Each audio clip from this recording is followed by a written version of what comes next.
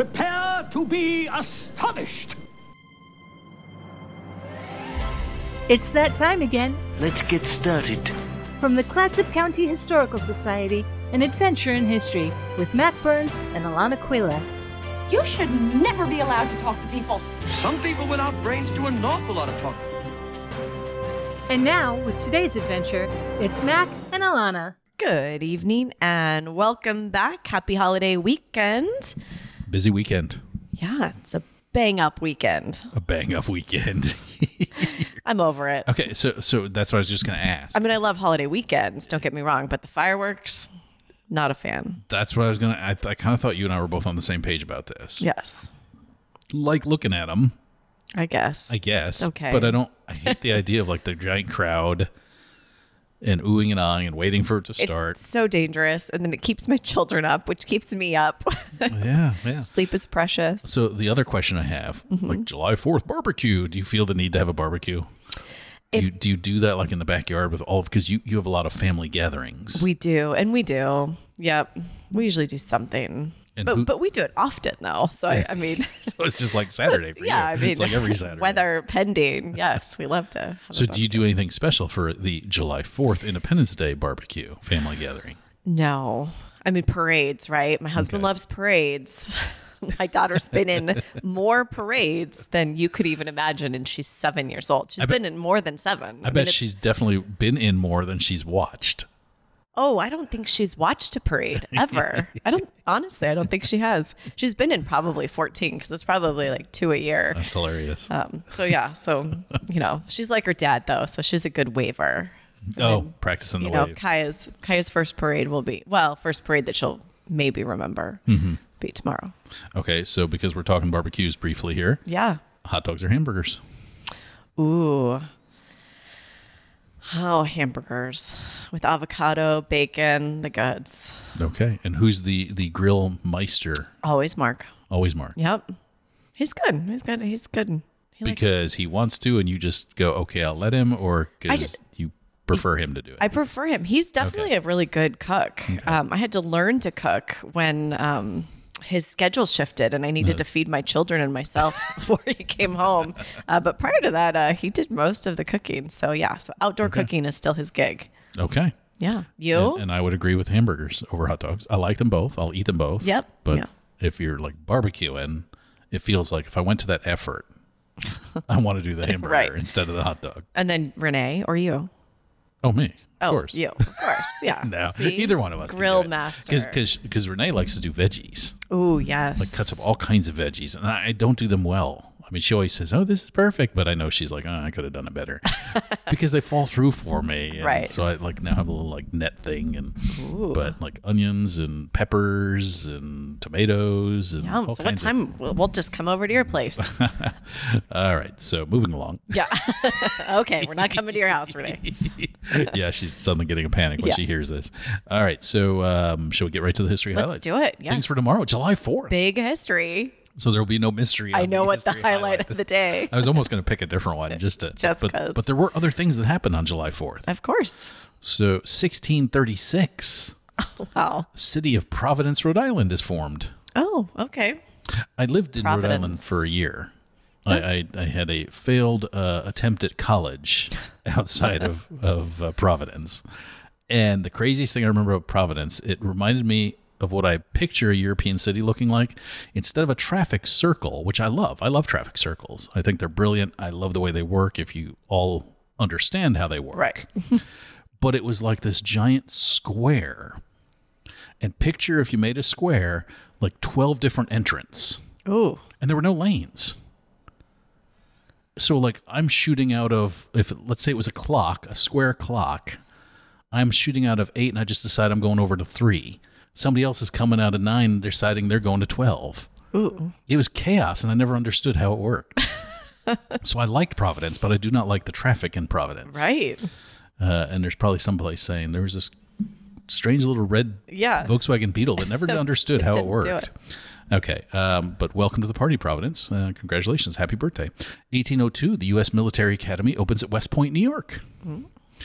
1826, Thomas Jefferson and John Adams both die. Oh. Within hours of each other. on July 4th and on the same year. Wow, I didn't realize that. That's a strange coincidence. That is. It must mean something. Ooh. We should start. We love a good mystery. We should start like some strange conspiracy theory. Yeah. Let's see. 1827, slavery is abolished in New York State. Good job. Way to go, New York. Yeah. 1827, that's early. That is. Okay, 1845, Henry David Thoreau moves into a shack on Walden Pond. I had that one. That was a good one. So could you live in a shack on a pond? Define shack. See, I like electricity and I like hot showers. Okay, so no, I couldn't. And I like indoor toilets that Right. flush. Yes. I don't mind the solitude. Everything else sounded very idyllic. Yeah. I mean, Solitude, pretty. yeah.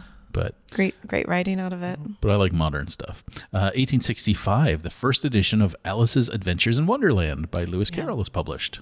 Yeah. And we decided, had you read this to your kids? Right. No, I haven't. did not? Okay. It's too odd and strange. Gotcha. Can you explain it to? No, but my daughter loves it. 1880. This was like our fear as when we might leave her alone for the weekend or like a Saturday night or something when she was a teenager, that we were not afraid she was going to have a big beer party or something. She would have an Alice in Wonderland tea party with her friends. Oh. And they would dress in costume for real.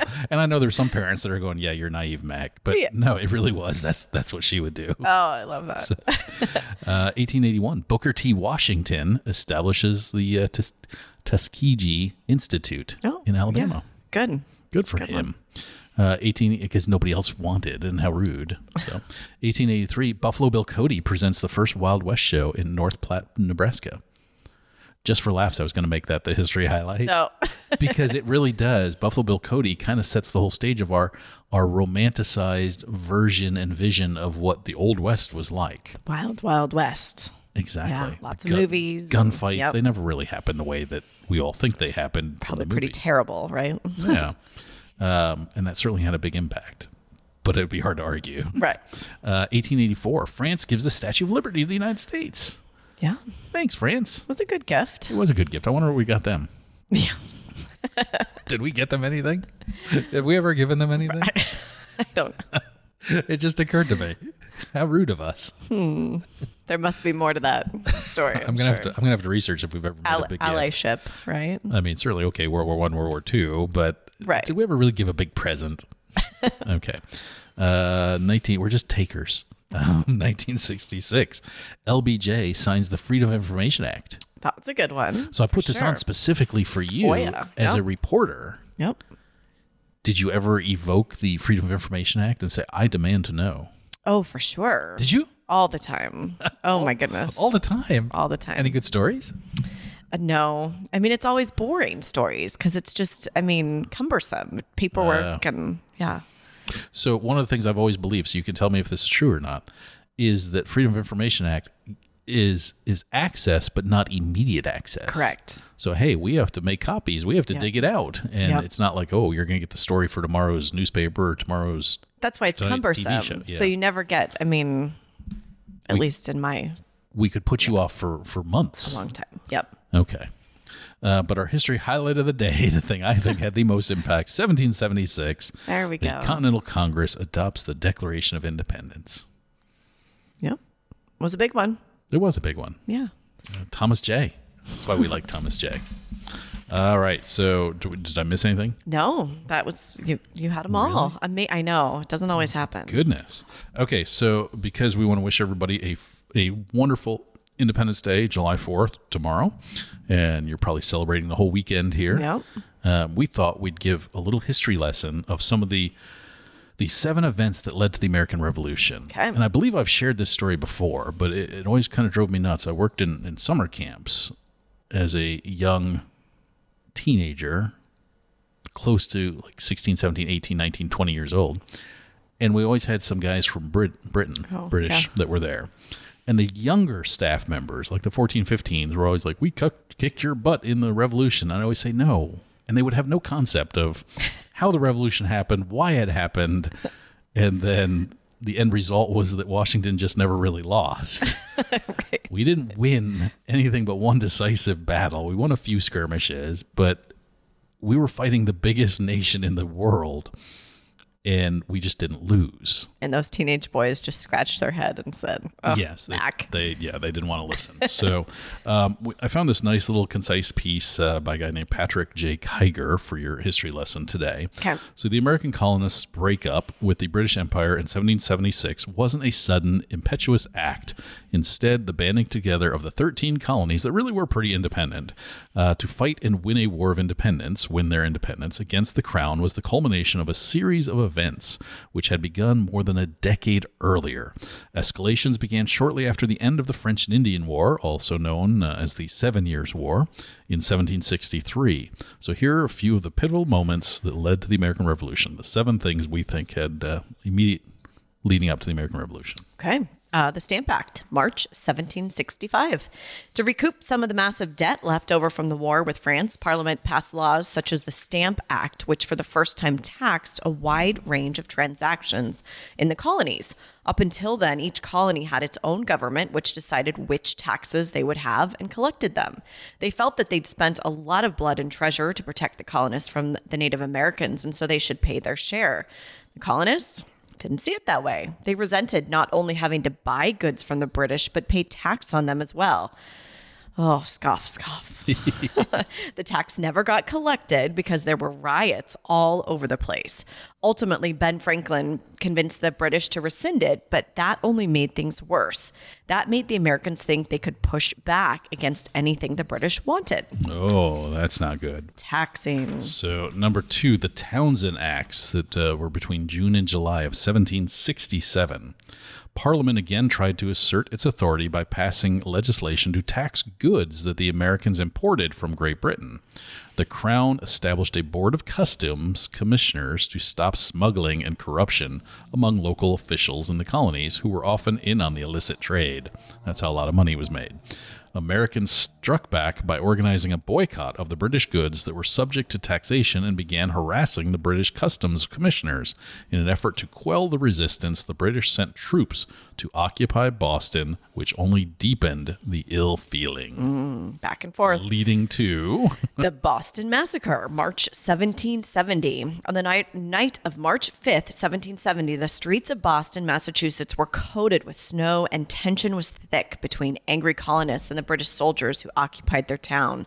As British Private Hugh White stood guard near the Custom House on King Street around 8 o'clock, he was approached by a small group of frustrated young male colonists.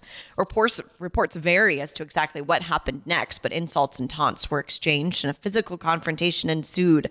Church bells rang out and incensed colonists flooded the streets. Then someone pelted White with a snowball.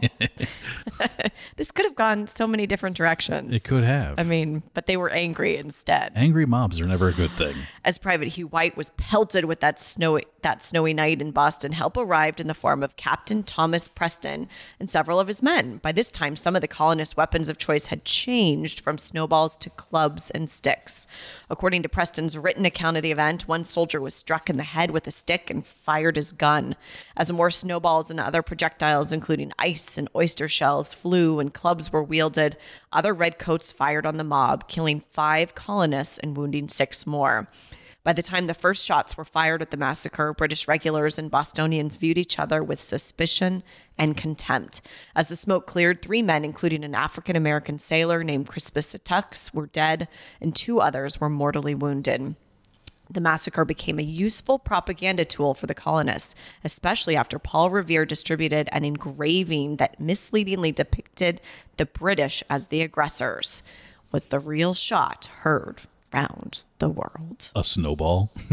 Snowball shot. See, I don't appreciate shooting. They're not unarmed, but shooting into a crowd. But I also feel for these poor guys, and Right. that was the argument that John Adams defended them in court. That there's like 7 of them, and there's this huge mob of like 200 guys. Right. And they're throwing stuff at them, not just light, fluffy snowballs. They're throwing ice, they're throwing sticks, and they're wielding and making clubs. And Yeah. I can't even imagine the feeling looking out at a huge. And it's angry dark, I'm sure, right? Because it's 8 o'clock at night in the winter. So Yeah. in the middle of the city.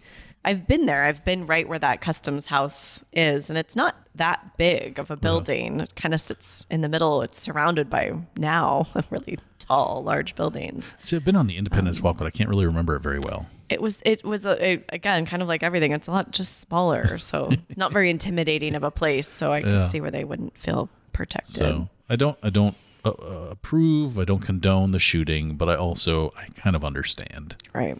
All right. So men out at night in the dark. Never a good thing. Never good. So the Boston Tea Party, December 1773. You can see we're getting closer and closer to the big event. So the British eventually withdrew their forces from Boston and repealed much of the onerous Townshend legislation, but they left in place the tax on tea. Oh, big mistake. Big mistake. And in 1773 enacted a new law, the Tea Act, to prop up the financially struggling British East India Company.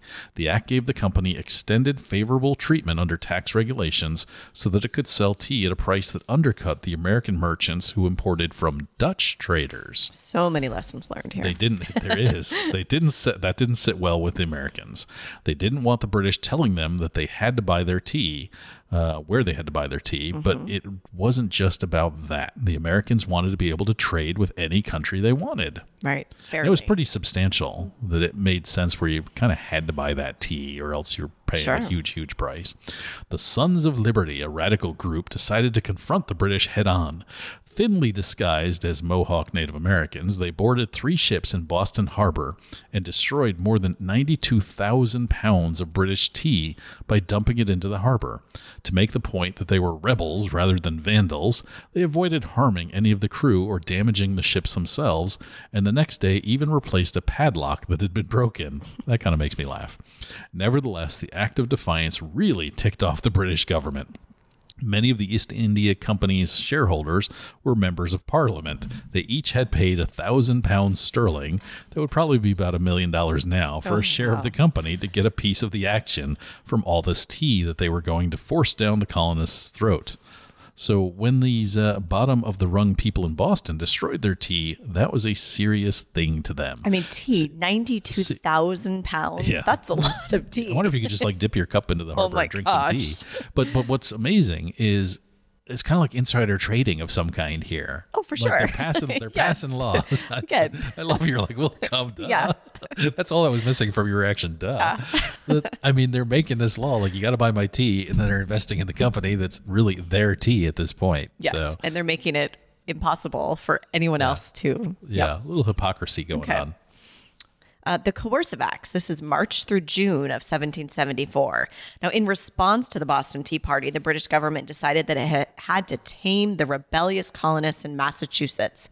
In the spring of 1774, Parliament passed a series of laws, the Coercive Acts, which closed Boston Harbor until restitution was paid for the destroyed tea, replaced the colony's elected council with one appointed by the British, and gave sweeping powers to the British military governor, General Thomas Gage, and forbade town meetings without approval. Yet another provision protected British colonial officials who were charged with capital offenses from being tried in Massachusetts, instead requiring they be sent to another colony or back to Great Britain for trial. But perhaps the most provocative provision was the Quartering Act, which allowed British military officials to demand accommodations for their troops in unoccupied houses and buildings in towns, rather than having them stay out in the countryside. While it didn't force the colonists to board troops in their own homes, they had to pay for the expense of housing and feeding the soldiers.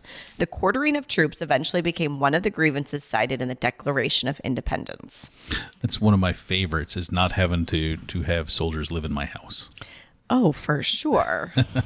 Yeah. And I'm always amazed. People that are there to keep you in line. Yes. Guess what? You have to keep them. I'm always amazed that people don't talk about that more, like in the Bill of Rights. That one's so prominent. Right. All right, but Lexington and Concord, April 1775. British General Thomas Gage led a force of British soldiers from Boston to Lexington, where he planned to capture colonial radical leaders Sam Adams and John Hancock, and then head to Concord and seize their gunpowder. But American spies got wind of the plan, and with the help of writers such as Paul Revere, There's more than one. And word spread to be ready for the British. On the Lexington Common, the British force was confronted by 77 American militiamen. That always just kind of amazes me. Not very many. 77 guys. This is the largest, most forceful army in the history of the world. And they began shooting at each other. 7 Americans died, but the other militiamen managed to stop the British at Concord and continued to harass them on their retreat back to Boston. The British lost 73 dead, with another 174 wounded and 28 missing in action. The bloody encounter proved to the British that the colonists were fearsome foes who had to be taken seriously. It was the start of America's War of Independence. British attacks on coastal towns. Now, this was October 1775 through January 1776. Though the Revolutionary War's hostilities started with Lexington and Concord, it was unclear at that point whether the southern colonies, whose interests didn't necessarily align with the northern colonies, would be all in for a war of independence. The Southerners were totally dependent upon the English to buy their crops, and they didn't trust the northern Yankees. And in New England, the Puritans thought the Southerners were lazy. This is sort of leading up to another war that's coming up in another couple of years.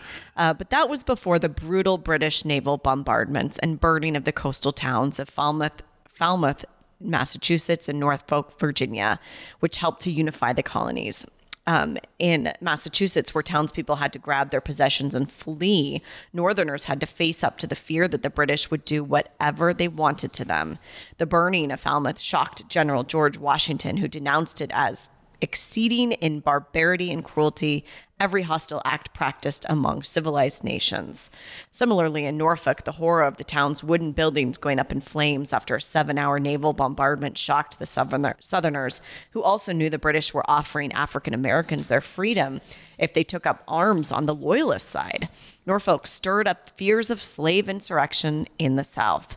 Leaders of the rebellion seized the burnings of the 2 ports to make the argument that the colonists needed to band together for survival against a ruthless enemy and embrace the need for independence, a spirit that would ultimately lead to their victory. So sort of using the South's downfall to bring them together. Well, and that's always one of the things that we forget. The United States of America. These were all independent little, there was trade back and forth. Doing their own thing. But it really, And so far apart, too. Right? Back then, sure, right. Even more. And there really was this, Massachusetts is just a troublemaker up there in Boston. Why should we get in trouble for what they're doing? Right. There was kind of that attitude for a lot of the elected officials. I'm sure. So, but one of the other things I love, and I don't have the exact stat or the exact date, but I had a history professor once, and this stuck with me without the actual specifics, but that we declared war on the largest force in the history of the globe, and we had exactly 2 cannon. Oh my gosh. The audacity. Right. But so geography worked in our favor, though. You kind of wonder too, Great Britain was so far away. Did they really think that this was a sustainable and that's the whole reason. Had Washington regularly and repeatedly engaged them the way that wars were fought at that time, we would have lost instantly. And that's what the people making decisions in England were counting on. They were not counting on kind of a guerrilla war and pulling back and hiding and then skirmishes and Washington was brilliant that he never lost. That's the key. He never had to surrender his forces. That he always escaped to fight somewhere else another time. And then, a couple of major victories, and then the French come in, and all of a sudden England's like, this is not worth it. I know. At what point do you think that they were just like, oh my goodness, this is not what we bargained for? You can have the country. Right. we don't want it. We don't need it. Send our tea back, please. And at some point, I didn't see it in there, and I know that I know somewhere that at one point Benjamin Franklin offered to pay for all the tea that they had thrown overboard. Huh. And that he was either rejected or other people around him said, no, don't do it. We need to Why should we pay for it? Wow, yeah. Yeah. Okay, so we just got a few minutes. Should we do some This Week in Local History? Sure, just a couple. We got a whole bunch here. Okay. So let me see one of my, the ones that I like here. So we should do some things about July 4th. So July 4th, 1920, Columbia Beach was the scene of a joyous occasion when fully 3,000 people gathered for a genuine old-fashioned celebration of the nation's birthday. After a picnic luncheon, to which everyone did ample justice, the afternoon was devoted to dancing and various sports, including a game of baseball between the Grange Nine and a team of old-timers. The jollification... I love that word. I know, these adjectives. The jollification continued until late in the evening and was pronounced by all as a grand success. That's a good one. Yep. July 4th, also on 1920. Despite the firecrackers, pinwheels, and other hazardous devices used by youngsters to celebrate the 4th of July, none of these things caused a single fire in Astoria. The fire department having to answer but one call the entire day, that being from the residents on Columbia Avenue where a flue fire occurred. It was extinguished before any damage had been done to the building. A flue fire. That's hard to say. Yeah. Okay, going backwards a little bit. July 3rd, 1898. Now, we're not advocating this here on the Big Radio Show. Okay. July 3, 1898, a party from the neighborhood of Green Mountain will celebrate the advent of the 4th in a very unique manner. A number of moss-covered trees on the summit of Saddle Mountain will be set afire on the night of July 3rd, creating a firework that can be viewed from all over the county. That sounds awful. What were they thinking? Oh, my goodness. We're going to go up on Saddle Mountain and set all the trees on fire. Why isn't the next day talking about a wildfire? Oh, my goodness. July 3rd, 1926, an historic piano once owned by John Jacob Astor and built by his older brother, George Astor, will be on display in Astoria at the time of the Astoria Founders Celebration, July 22nd or 21st and 22nd, and probably will be used in connection with the musical portion of the program dedicating the column on Coxcomb Hill. I tried to track that piano down during the Astoria Bicentennial. Did you? Couldn't do it. And is that when we had a concert on the hill up there? Yeah. Beautiful. So July 5th, 1873, at a very early hour yesterday morning, the hillsides surrounding the city echoed and re-echoed the booming of cannons, giving the public positive assurances that the 4th, the glorious and great natal day of Americans everywhere, had come once more by the ever-revolving wheel of time, and that they must arouse and enthusiastically cheer the event. I just need to say this to myself over and over tonight and tomorrow. That's just so poetic. Yes. Let's see. July 5th, 1898. The cricket match yesterday at Seaside between Astoria and Portland 11s was won by Astoria by 2 runs. The play was above the average, and the visitors thoroughly enjoyed themselves. July 6, 1897, Astoria had a grand 4th. The literary exercises glowed with patriotic sentiment and eloquence. Plenty of firecrackers, bombs, fireworks, a parade, races, and other athletic sports. Oration by Harrison Allen, music by children in adult chorus, and short speeches by several prominent citizens. Yankee Doodle had an inning yesterday. The Stars and Stripes floated proudly over all the public and many of the private buildings, and above all, the watercraft in the stream and along the docks. I love it. And we hope all of you have just as eloquent of a holiday. Those of you that are working, thank you for working. And enjoy the 4th. Be careful, please. Keep your fire extinguisher safe and a bucket of water for your fireworks. And make sure you have plenty of jollification. Exactly. I think we should work that word in every week now. There we go. Okay, it's a goal. All right. Thanks for listening. Go make some history, and we'll catch you next week. Thank you for joining us for An Adventure in History.